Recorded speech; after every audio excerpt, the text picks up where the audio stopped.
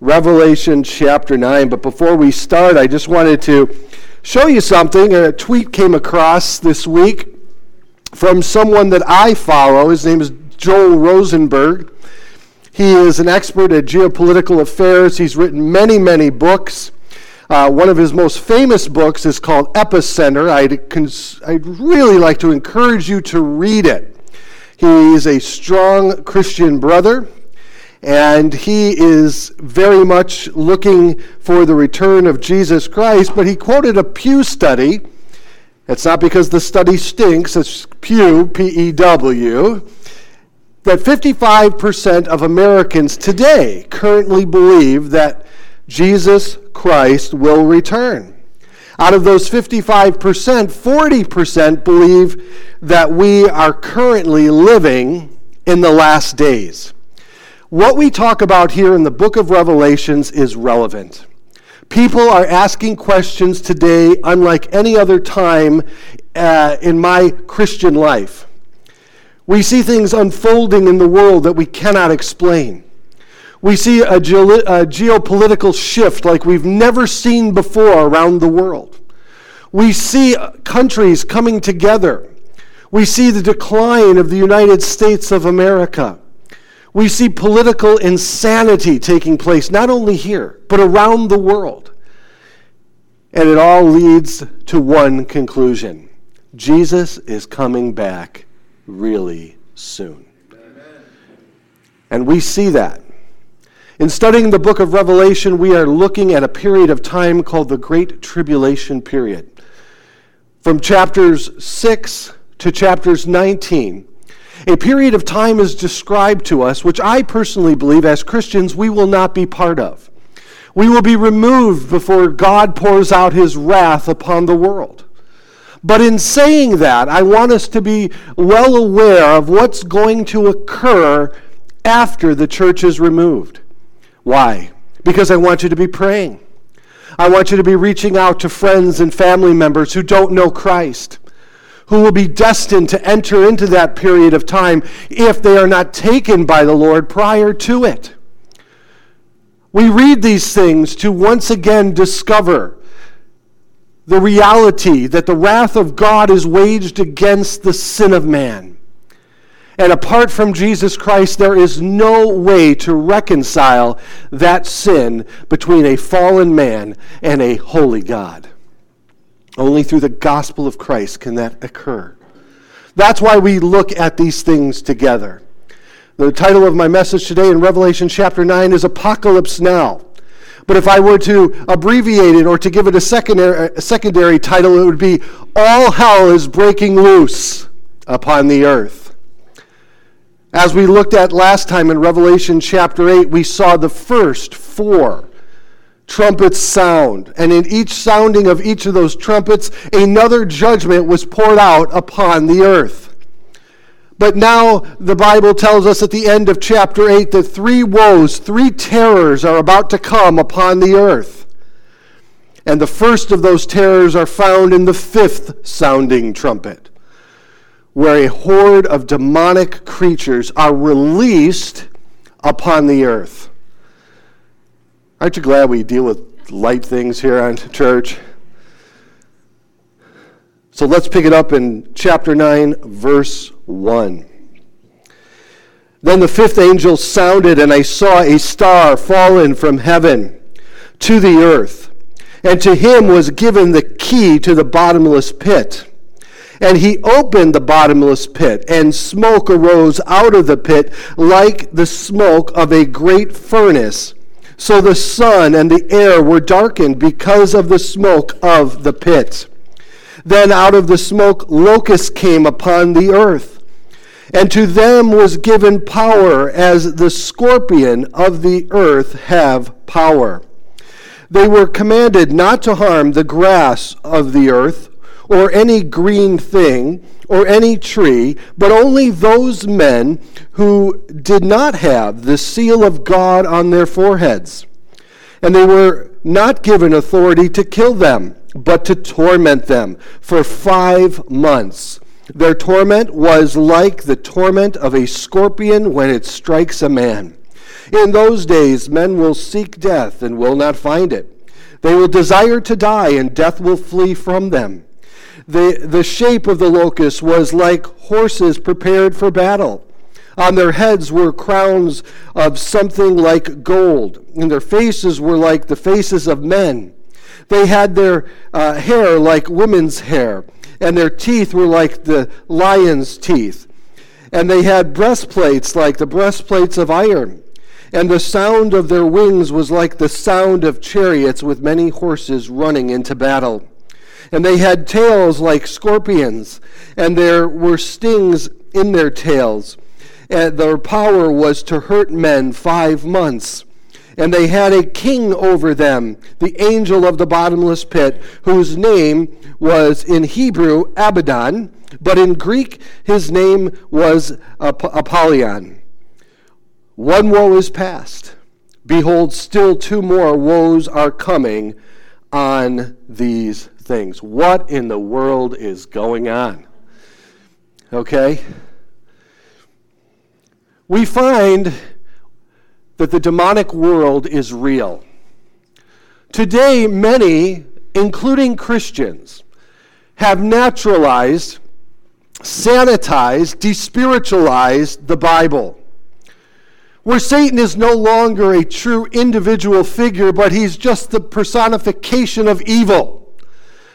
Not that he is real, not that he exists, not that he had fallen as an angel from heaven.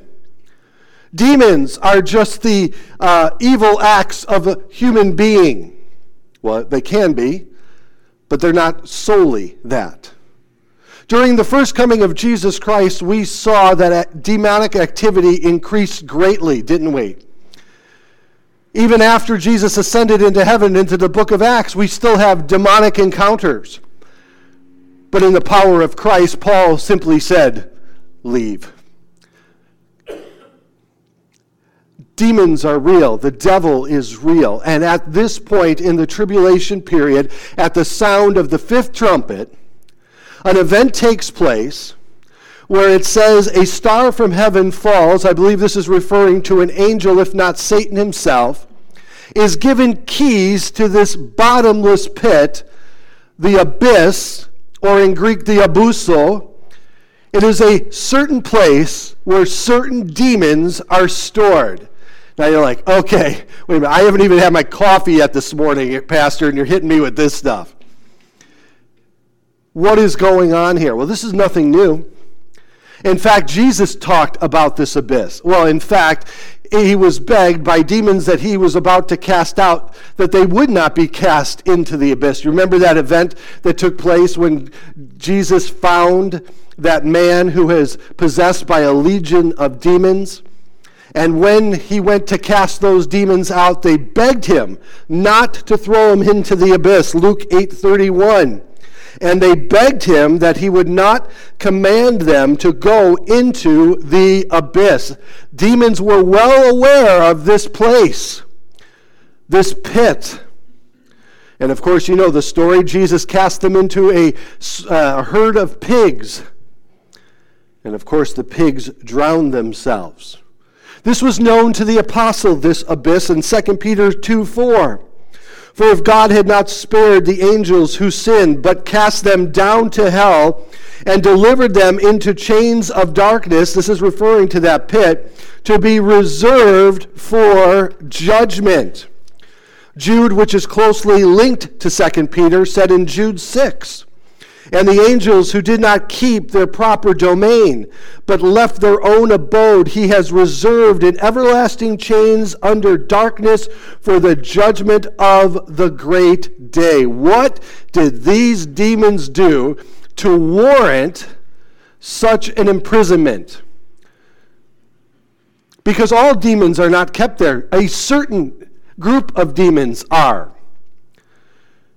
Well, I believe that these demons left their first abode in Genesis chapter 6, where they left and intermingled with the women of the earth. And from that intermingling, a species was brought forth called the Nephilim, a demonic type of creature that was brought forth. If you want to leave now, I understand. Okay, I get it. But this is what the Bible says. And we don't shy away from hard things here at Calvary. We don't do it.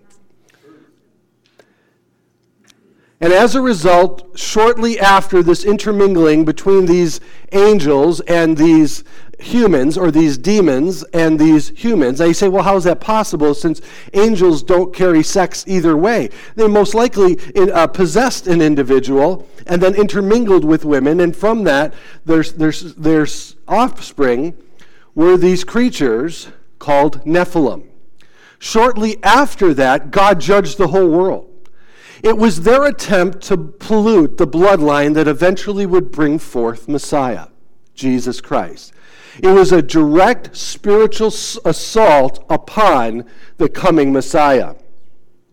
After committing this atrocity, they then were bound in this abyss to be released at a certain time, and that release is what I believe that we see here today. This is the worst of the worst. This is like those individuals that are incarcerated in the maximum security prison that no one talks or looks at or interacts with because they are so deadly in their position.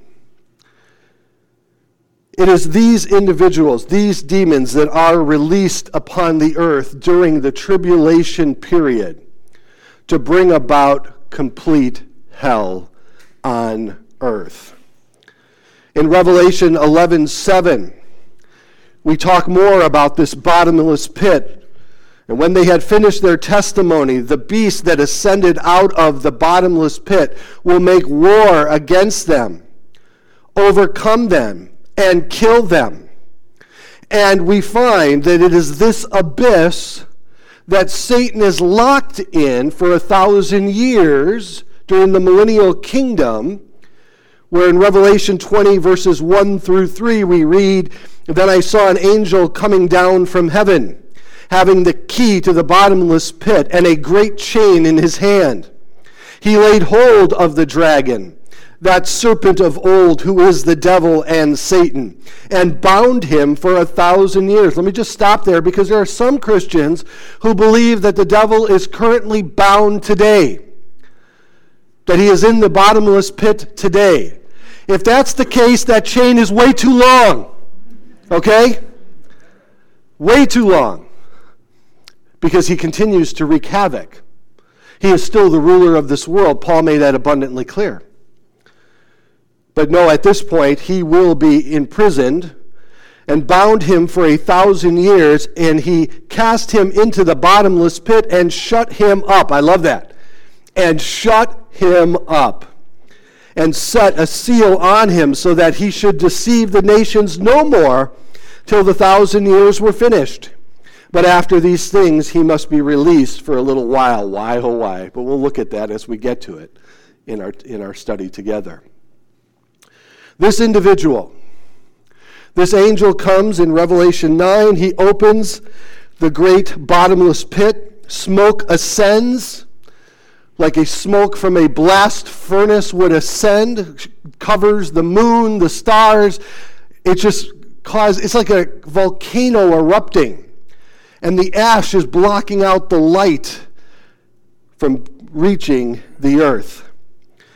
The description given here is one that John could only give us in human terms. But we find that they are fierce, they are aggressive, and they are here for the purpose of torment. Though they have limitations, they are unable to kill, but they are certainly here to torment. They will do so for 5 months, and he refers to them as locusts. Notice that. Now that is a very interesting correlation to the Old Testament. Locusts were often used as a form of judgment in the hand of God. In the book of Exodus, locusts were used to judge Egypt. One of the curses of Deuteronomy 28 is the coming of locusts. And in Joel chapter 1, the invasion of locusts. In Joel chapter 2, verse 25, "So I will restore the years that swarms of locusts has eaten.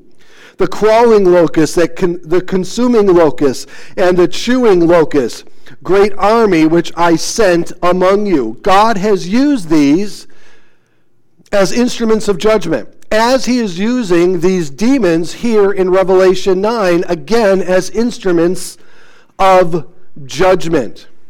But they were limited in what they could do. They could not touch the grass, they could not touch the trees, etc., or any green thing. They were solely set after the individuals who were not sealed of God. Now, we know that the 144,000 from Revelation 7 were sealed with a seal that God gave them to show and to depict that they were his.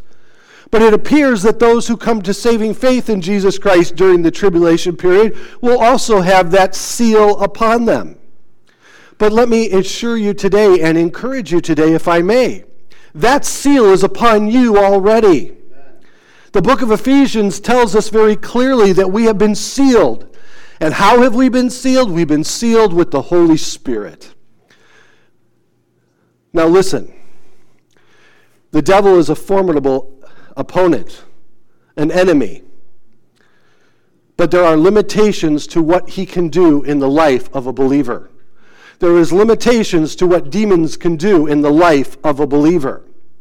Oh, they can make it hard. They can bring about persecution. They can bring about oppression. But here's one thing I want to make abundantly clear today. I do not believe that with the Holy Spirit residing in us that a Christian can be possessed. I believe that we have been freed and there's no room for a demon and the Holy Spirit. Now they can make it difficult for us. They can cause trouble for us. But let us also understand that we have authority in the name of Christ. And that we never should shy away. Now I'm not here to look to pick a fight with Satan, okay? In fact, if that ever happened, if I was confronted by Satan in a dark alley, I would say, Dad, all right, time to intercede, Dad. Because there's no way that I could ever deal with him. In fact, the angels shied away from that. When they encountered Satan, they say, not I, but the Lord rebuke you. But there are limitations. But one of the greatest deceptions that Satan has brought upon our society today is the deception of his non-existence. I love what C.S. Lewis said in his Screwtape Letters. Listen to this. There are two equal and opposite errors into which one race can fall about the devil. One is to disbelieve in their existence. The other is to believe and to feel an excessive and unhealthy interest in them. They themselves are equally pleased by both errors and hail a materialist or a magician with the same delight. What was he saying? C.S. Lewis was saying this, that if we as Christians are obsessed with the devil, we make a mistake. If we as Christians dismiss the devil, we make a mistake. The devil is real. Demons are real. They do exist. And I have a feeling it wouldn't be difficult to see that their work is already playing out in our world today. Many Christian scholars are beside themselves trying to understand the illogical manner in which our world is currently conducting itself. Nothing makes sense anymore. One of the best quotes that I've heard in the last 2 years is this. According to our current society, the new equation is this. 2 plus 2 equals fish. Nothing makes sense anymore. The dots don't connect. We don't see the big picture. But we know, the Bible tells us, though, that God is not the author of confusion, Satan is. If he can keep us confused and distracted, if he can keep a society from coming together in a consensus, he brings about his chief method of destruction, and that is to divide and conquer.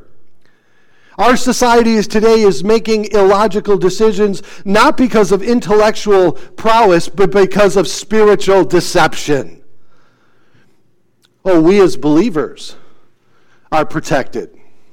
But those who are not in Christ find themselves wide open to Satan and his henchmen.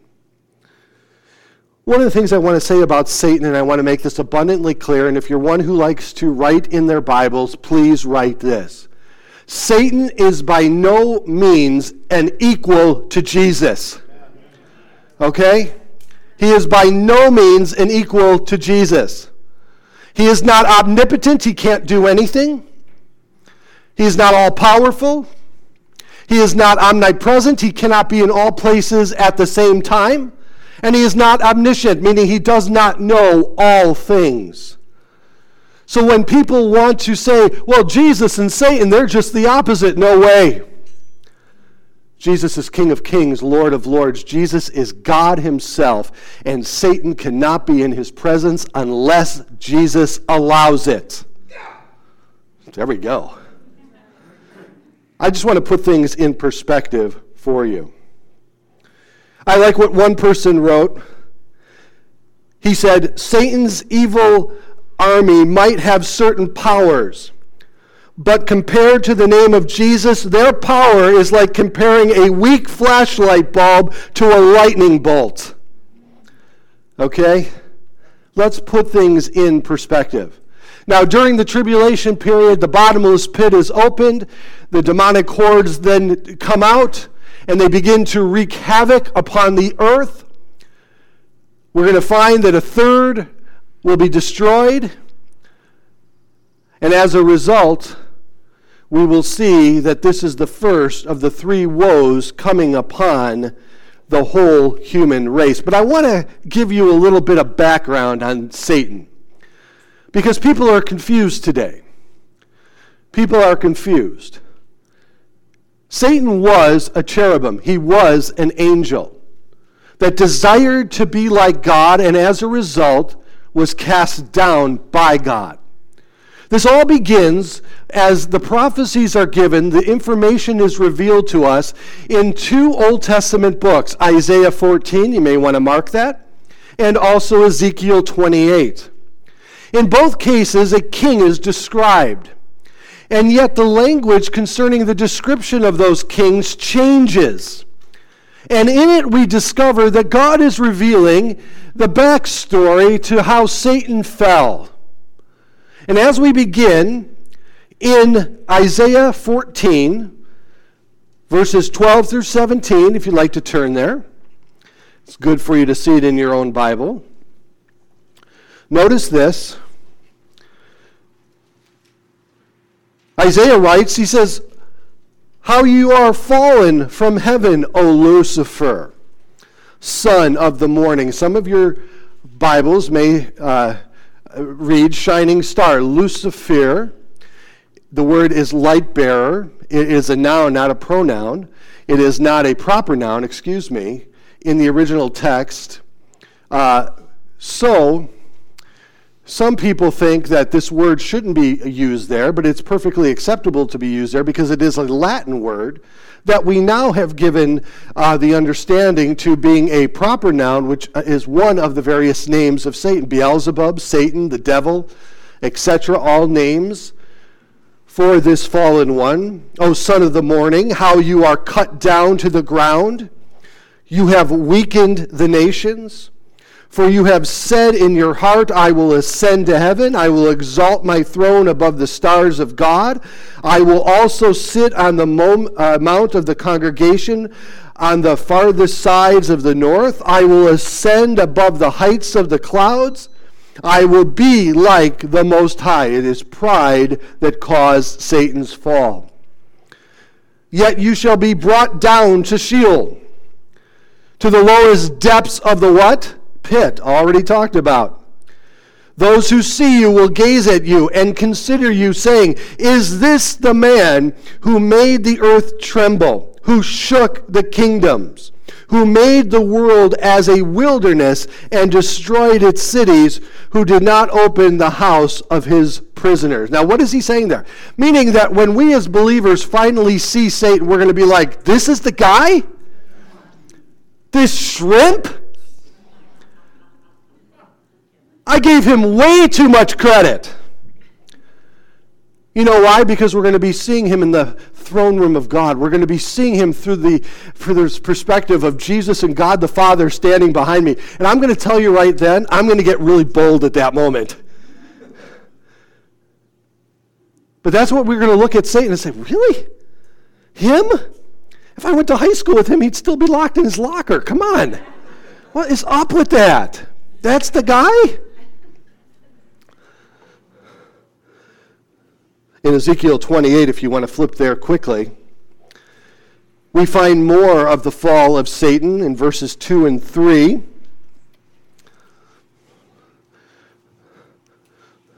As Ezekiel begins, he says, Son of man, say to the prince of Tyre, Thus says the Lord God, because your heart is lifted up, and you say, I am a god, and I sit in the seat of gods, in the midst of the seas. Yet you are a man and not a god, though you set your heart as the heart of a god. Behold, you are wiser than Daniel. There is no secret that can be hidden from you. Again, pride depicted. But how do you know that this is Satan that he's referring to? I often get that question when it comes to the address of these two kings, the king of Babylon and now the king of Tyre, prince of Tyre. Notice with me in verse 13, if you will. You were in Eden, the garden of God. Well, how is that possible? How could this king be in the garden of Eden back at the beginning of creation? He couldn't have been. He's talking about somebody else. He's talking about Satan, the fall of Satan. Every precious stone was your covering. The sardius, the topaz, the diamond, the beryl, the onyx, the jasper, the sapphire, the turquoise, and the emerald with gold. The workmanship of your timbrels and pipes was prepared for you on the day that you were created. Many believe that Satan was the angel of music. You were an anointed cherub who covers, and I established you. When was the prince of Tyre ever a cherub? You were on the holy mountain of God. You walked back and forth in the midst of the fiery stones. You were perfect in your ways from the day you were created until iniquity was found in you. These are the addresses that give us the theological background to Satan himself. This is how Satan fell. He fell because of pride. He wanted to be like God. When he approached Eve in the garden, what did he say to her? Because God knows that when you eat of these things, you will be like God. It's the same lie. Now, I want you to keep that in the back of your mind. Because we're going to see something at the end of this message today that may surprise you.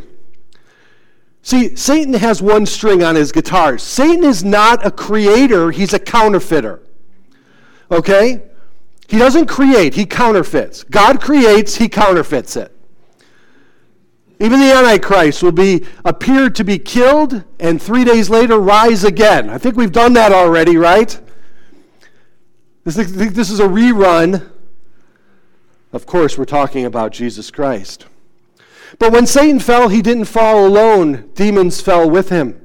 Other angels, as Revelation 12:4 states, his tail drew a third of the stars from heaven, and they threw them to the earth. A third of the angels fell with Satan at that time. A third. And it is these angels that we now see as demons. Now there's three things I want to tell you about the devil and demons. Three things this morning, because I think it's important that we remember who our true enemy is. Paul the Apostle made it clear that we do not wrestle against flesh and blood, but of principalities, powers, and so forth. And we engage in that battle through prayer. Prayer is one of the great weapons that we hold, along with the Word of God. First, I want to let you know that demons and the devil are real and they are aggressive. They are real and they are aggressive. Job being being the oldest book of the Old Testament, Job, we get an insight of Satan coming before God, accusing Job, wanting to test Job, not being allowed to because God had a hedge of protection. You can read it for yourself, but God removes that hedge. Satan comes after Job, and Job remains faithful. That was the Cliff Note version. Okay, there's a lot more to that story. But in Job chapter 2, verses 1 and 2, again, there was a day when the sons of God came to the presence that present themselves before the Lord, and Satan also came among them to present himself before the Lord. And the Lord said to Satan, "For where do you come?" And Satan answered the Lord and said, "From going forth on earth and walking back and forth on it." Now, what is he doing walking back and forth to and fro on the earth? Peter gives us this insight in 1 Peter 5:8 when he says, "Be sober, be vigilant, because your adversary, the devil, walks about like a roaring lion, seeking whom he may devour." He's coming after you. And I'll tell you this, once you become serious about God, Satan gets serious about you, so be prepared. Be prepared. Now, what does this mean? Satan is our great accuser. Satan cannot understand how we may stand perfected in the presence of God. Now, what do I mean by that? Remember, Satan fell because of pride in his heart, and he was cast out. You and I, born into sin, through Christ, were once again reconciled to God, and now we can stand before God the Father because of our position in Christ. Let me put it this way. 1 John alludes to this. In 1 John chapter 2, words like advocate are used concerning Jesus Christ. Words like propitiation are used. They're legal terms. Let me give you a little illustration. As you and I stand before God the Father, Satan accuses us, saying to God the Father, they have no business standing in your presence. And they list out our sins. He lists out our sins before God. I fell because of pride, but look at their list. They should have no business before you. They blew it. They should be cast out. They should die in exile and in eternity apart from you. They have no business here. And you know what? All of that is true. Every word of it is true. But sometimes the smallest words in the Bible have the greatest theological impact.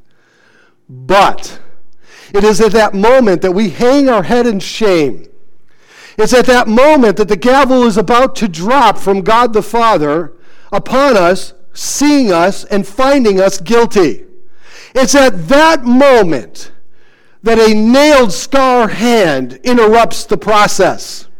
It's at that moment that Jesus Christ, our advocate, stands between us and God the Father and simply says, he or she is one, not that I'm changing my pronouns, it's he or she is one of mine. Amen. He or she is one of mine. True. The gavel comes down, innocent. Why? Because we have been bought, we've been paid for, we have been washed clean by the blood of Jesus Christ, forgiven of us our sins, and cleansed us from all unrighteousness, and robed us in the righteousness of Christ, that we may stand in perfection before God the Father. That was a great place for an amen, and you totally blew it. Totally blew it. That's our advocate. That's our Jesus. And Satan walks away humbled before God. Oh, we have no reason to boast, right? Even though you may be tempted to stick out your tongue at Satan as he walks away at that moment. But we have to realize that all he said was true, and it was only by the grace of God that allowed us to stand at that moment. So instead of sticking your tongue out at Satan, why don't you hug Jesus? Fall at his knees and say, thank you, Lord, for what you have done for a sinner like me. Number two, I want you to know that the devil and demons have limitations. We see that here in our text. Do not harm the grass. Do not harm the trees. Do not harm anything that is green. We also see here that they are unable to take a life, just like going back to Job. The devil couldn't take Job's life, right? He made it really difficult for Job, but couldn't take his life. Neither could they. They are limited. Jesus is limitless. They are limited in what they can do. Paul the Apostle said it this way, and brilliantly, in my opinion. In 1 Corinthians 10:13, no temptation has overtaken you except such as common to man, but God is faithful, who will not allow you to be tempted. Temptation is the method in which Satan comes at you. It's his primary weapon. He used it against Jesus. He used it against Eve. Where Adam and Eve failed, Jesus succeeded. Tempt you beyond what you are able, but with temptation will also make the way of escape, that you may be able to bear it. Satan can't come at you unless God allows it. And even if he allows it, he's not going to allow you to fall. Or in Luke 22, verses 31 through 32. And the Lord said to Simon, Simon, indeed Satan has asked, notice that, asked for you. Couldn't just do what he asked, to have God's permission, that he may sift you as wheat. But I have prayed for you. I love that. That your faith should not fail. And when you have returned to me, strengthen your brethren. And lastly, knowing that you and I are sealed as the individuals in our text are sealed with the Holy Spirit. Lastly, number 3, the devil and the demons flee at the name of Jesus Christ. They flee. In James 2:19, you believe that there is one God, you do well. Even the demons believe and what? Tremble at the knowledge of that. When Jesus approached that individual who is possessed by legions, they knew exactly who he was. They knew their time was up, and it would be only by his grace if he would allow them to move someplace else other than the abyss. When Paul the Apostle dealt with the 7 sons of Sceva, when they tried to cast those out, when the Jewish religious leaders tried to cast out those demons, the demons came back and said, Jesus we know, Paul we know, but who are you? And they went running. So not only did they know Jesus, but they knew Paul, his servant. They know you. They know you. But I love this in Philippians 2:9 through 11. Therefore God has highly exalted him, that is Jesus, and given him the name which is above every name, that at the name of Jesus every knee should bow, of those in heaven, those on the earth, those under the earth, and that every tongue should confess that Jesus Christ is Lord, to the glory of God the Father. Amen. They flee at the name of Jesus. But what's Satan's endgame in all of this? His endgame is the game that he began from the very beginning with Eve, that Jesus warned us about in John 10:10. When John writes, he says, Jesus told us that the thief does not come except to steal, to kill, and to destroy. I have come that they may have life, and that they may have it more abundantly. Satan will destroy you. Jesus will restore you. Jesus will give you something that no one else can give you, and that is true life. So many people today think that they are alive, but they are simply existing. They don't know what life is. They don't understand it. They don't get it. Once you come to Christ and you see true life, abundant life, victorious life, when you see a life that comes with joy and peace and an unconditional love, then you understand what you have been missing the whole time. I like what one wrote in his book. He said, the devil doesn't walk up to you and say, good morning, I am Lucifer, Satan, the great dragon. Maybe you've heard of me. Anyway, I'm here for one purpose, and that is to ruin your life. For I hate you. I hate your family. I hate everything about you. Bottom line, I just want to bring you misery, sorrow, pain, and guilt. Whatever it takes, I want to inflict maximum torture on you. How many people are going to go for that? Well, not many, he says. So when the devil approaches someone, he comes with all of his enticements, hiding his true purpose behind his back. He says to you, he says, what are you into? What gets you excited? Is it women, men, drugs, money, alcohol, pleasure, religion, power? I've got it all, he says. Take your pick, check it out. He throws out his line with some very attractive bait on the end of it, but there is also hidden a hook within it. And he will use this line to reel you in and to destroy your life. That's the way Satan works. But we know better. We know better. And notice here in verse 12, now one woe has passed, behold, two more are coming. Verse 13. Then the sixth angel sounded, and I heard a voice from the four horns of the golden altar which is before God. That is the altar, the brazen altar that is before God. Those horns are the horns in which the sacrifice would be tied to. Saying to the sixth angel who had the trumpet, release the four angels who are bound at the great river Euphrates. So there are four angels bound at the great river Euphrates on the east side of Israel. So the four angels who had been prepared for the hour and the day and the month and the year were released to kill a third of mankind.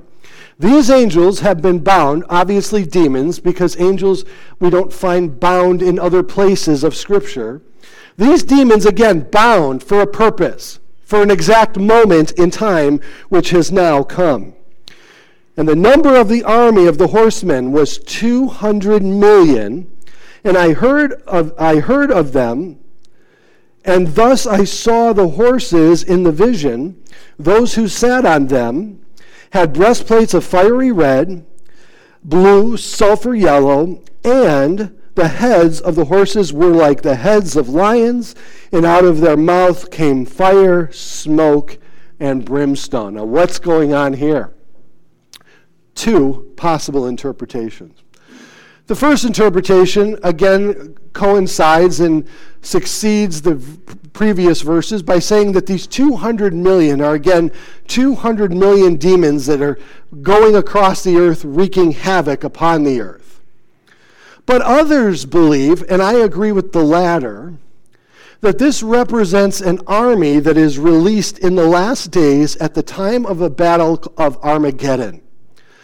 A 200 million men army who comes from the east into Israel at the time in which Israel is under the siege of the Antichrist and his forces, and they're coming to be resisted by this 200 million man army from the east. Now, back in 1965, China was already boasting about the capability of waging war with a 200 million man army. Of course, we are farther along than that today. I don't think it is any coincidence at all that China is showing its aggression today more than ever before. China wants to conquer the world. Don't mistake that. With all the attention being placed on Russia and the Ukraine conflict, we are missing the point that China is rising up to a power that we haven't seen before. There are some very scary things happening in China. Very scary things happening in China. China is coming at us economically. China is coming at us politically, and China is coming at us militarily. Over the last 3 years, as the United States appears to be in a decline, China has been bolstering everything. Their economy. In China, young men are given training in masculinity. Today, young men are being encouraged no longer to be masculine, but to be feminine. In China, TikTok, of course, which is a Chinese company, In China, when young people access TikTok, they find all kinds of things that would educate them and make them better people for the Chinese society. When we access TikTok here in the United States, it's absolutely programmed to give us every woke understanding that could possibly be found. The Chinese government flew a balloon over the United States of America, and we did not respond until that balloon was over the ocean and it had already sent back the signaling that it had. China's coming after our lunch, folks, one way or another. And it may not be through nuclear weapons or EMPs or anything like that. It may simply be economic. As the BRICS nations continue to come together to try to de-dollarize the world. Now, I think they have a ways to go. I think there are many roadblocks in its path, but what concerns me today is the weakened leadership of the United States of America in the wake of this onslaught. I think that the world sees that we are weak and are taking advantage of it. Back 20 years ago, a think tank came out with a report that I read at church talking about one of the greatest vulnerabilities that would be created in the United States, in the world, is not the United States being overly strong, but the moment the United States became overtly weak, leaving a vacuum in the world and allowing others to pursue filling that void. But at the Battle of Armageddon, it appears that China will move against Israel at the same time that the Antichrist moves against Israel. And in that battle, there in Israel, something happens. Someone comes and interrupts it all. The clouds break. The white horse appears. And him who sat on it had a sword coming from his mouth. And on his head was a crown. On the side was written, King of Kings and Lord of Lords. Jesus Christ returns. But let's continue on. Verse 18, by these plagues, a third of mankind was killed, and by this point now, half of the population of the world has been destroyed. By fire and by smoke and by the brimstone which came out of the mouths, for their power is in their mouth and their tails. Again, this is descriptive language that he would use to describe these things in his day. For their tails are like serpents, having heads with them they do harm. But the rest of mankind who were not killed, now this is where it gets really sad in my opinion. But the rest of mankind who were not killed by these plagues did not repent of their works of their hands, that they should not worship demons and idols of gold and silver and brass and stone and wood, which can neither see nor hear nor walk. And they did not repent of their murders, or their sorceries, or their sexual immorality, or their thefts. They hardened their heart like Pharaoh did against God in the wake of the onslaught of this judgment. But I want you to notice with me, if you will, their sins that are listed there. And the very first one that is listed is the sin of idolatry. The sin of idolatry. Now, I don't know how much you know about the sin of idolatry, but the Bible clearly articulates it, Old and New Testament alike. And this is really important, so listen up if you will. Idols are a creation of man's hands, okay? And often the idol is created in the image of the one who is crafting it. Chuck Smith used to teach a story about a tribe in New Guinea when he went there to plant churches, about a tribe in New Guinea that they discovered, and because of the replication of faulty DNA within them, and because they were a closed society, they didn't have outward influence, unfortunately the society grew with one leg shorter than the other because of the genetics, because of the DNA. They kept passing it on, and finally everyone in the village had one leg shorter than the other. Well, to Chuck's surprise, he discovered that the idols that they created also had one leg shorter than the other. It just shows us that often we create gods in our own image to our own likeness. Now, when I say that, I'm not talking simply about physical appearance, but I'm also talking about what we like.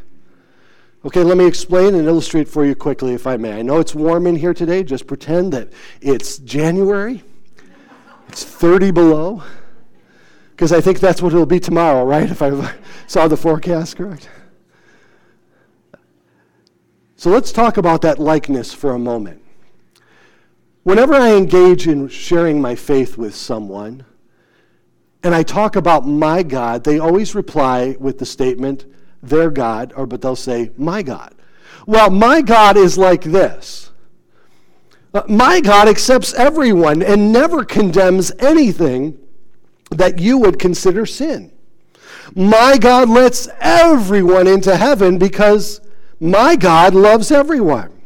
My God is created in my likeness and my image. You see what's happening here? They're creating their God like one would create their plate at the Golden Corral. And I don't recommend that, by the way. Because I discovered that once I became an adult, I wasn't longer guided by the rules that I was as a child when it came to buffet. I could go to the dessert table first and nobody would yell at me, okay? But when we go to a buffet, we create a plate that we like. Many people are creating a God that they like, that supports their understanding, that supports what they want to see from their God. But remember what he says here, that this God can neither see nor hear or walk, that God is useless and has no ability to intervene on your behalf whatsoever. Today, the fastest growing religion in America is the religion of the nuns. Not N-U-N-S, but N-O-N-E-S, nuns. They do not affiliate with any God whatsoever. Now, I wouldn't call them atheists, more agnostic in my discussions with them. And often, if they do recognize some type of deity, it is always created in an image of their liking. Many are walking away, creating their own gods. But notice what he says here. The relationship again between idols and demons are given. And this reminds me of 1 Corinthians chapter 10, verses 19 through 20. What I am saying then, that an idol is anything, or what is often offered to idols is anything. He's asking the question rhetorically. Rather, that the things which the Gentiles sacrifice, they sacrifice to what? Demons, and not to God. And I do not want you to have fellowship with demons. What's behind an idol? Demons.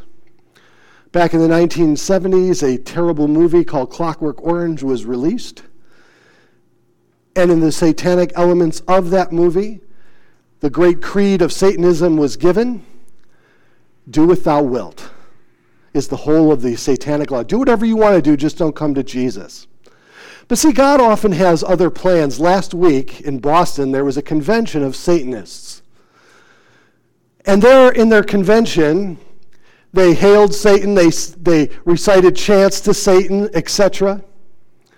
Well, a group of Christian evangelists converged upon that convention. And according to one, over 100 Satanists came to saving faith in Jesus Christ. Do you think Jesus cares for a moment what Satan thinks? Jesus is going to do what he's going to do. And if he wants to save people, he's going to save people. But let us not dismiss the idea that behind an idol is demonic activity.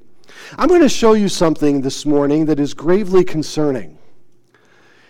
It was released in the Israeli Times on May 3rd of this month. It was an article written by a man named Yuval Noah Harari, And he warns against the AI that is being implemented because the AI can create religious text that may inspire new cults. Meaning that the creation of cults in the future will be at the hand of AIs. Historian and philosopher says technology could attract worshipers ready to kill in the name of religion and urges tighter oversight and regulations on the sector.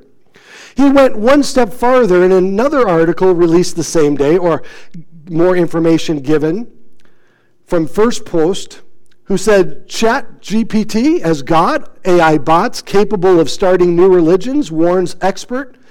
And then he goes on to say that this historian and scholar has claimed that AI chatbots like ChatGPT are now capable of writing their own scripture and starting sects and cults which can evolve into religions. He also is calling for stricter regulation on AI. But he went on to say one more thing. Notable scholar and authorian also went on to say that the world is on the verge of getting a new religion that will be completely generated by artificial intelligence. This Jewish man is the right hand to a man that you are all familiar with. He is the right hand of a man named Klaus Schwab, the World Economic Forum. And he is warning us about AI. One of the leading minds in AI that was employed by Google resigned a week ago because of the dangers. Elon Musk is screaming from the top of his lungs, be careful, watch out. And what's really interesting is that before the firing of Tucker Carlson, if you haven't watched his speech from the Heritage Foundation's 50th anniversary, please do so. Because he warned Americans, don't get rid of your books. Don't get rid of your books. It's the only text that they cannot change. They've been redefining words for the last 10 years, haven't they? Maybe longer than that. And now texts, whole texts, are going to be recreated. How many movies? How many Disney movies have been recreated to adopt the current culture within them? How many points of history have been revised? How many statues have been taken down so we would remember no more? We are on the verge and a precipice of a reconditioning, a re-education like we've never seen before. And all of this is undoubtedly moved by demonic activity. If the next cult, the next idol is going to be created, it'll be created through AI, and what is behind that AI? Well, apparently, as Paul would say, be careful. Again, AI is a tool. But when man interweaves his personal immorality, his depravity within it, they're teaching AI to lie right now. Be careful. Be careful. But I don't want you to be afraid. Because Jesus said that his word is immovable. Nothing's going to challenge this. When Satan confronted Jesus Christ, Jesus said to Satan, but it is written, right? And so he will say to you, it is written. Notice here murders. Over the last decade, murders have increased. Over the last 30 years, murders have increased 560% in America. Sorceries. This word sorcery is given from the word pharmakia. It's talking about drug use, which was often used to tap into the spiritual world. Sexual immorality. Of course, we found that spiritual idolatry is often depicted through sexual immorality, but here the word is porneia, which means pornography, and thievery. In the wake of almost all natural disasters, thievery, carnage takes place where everyone is in it for themselves. We saw this in 2020 during the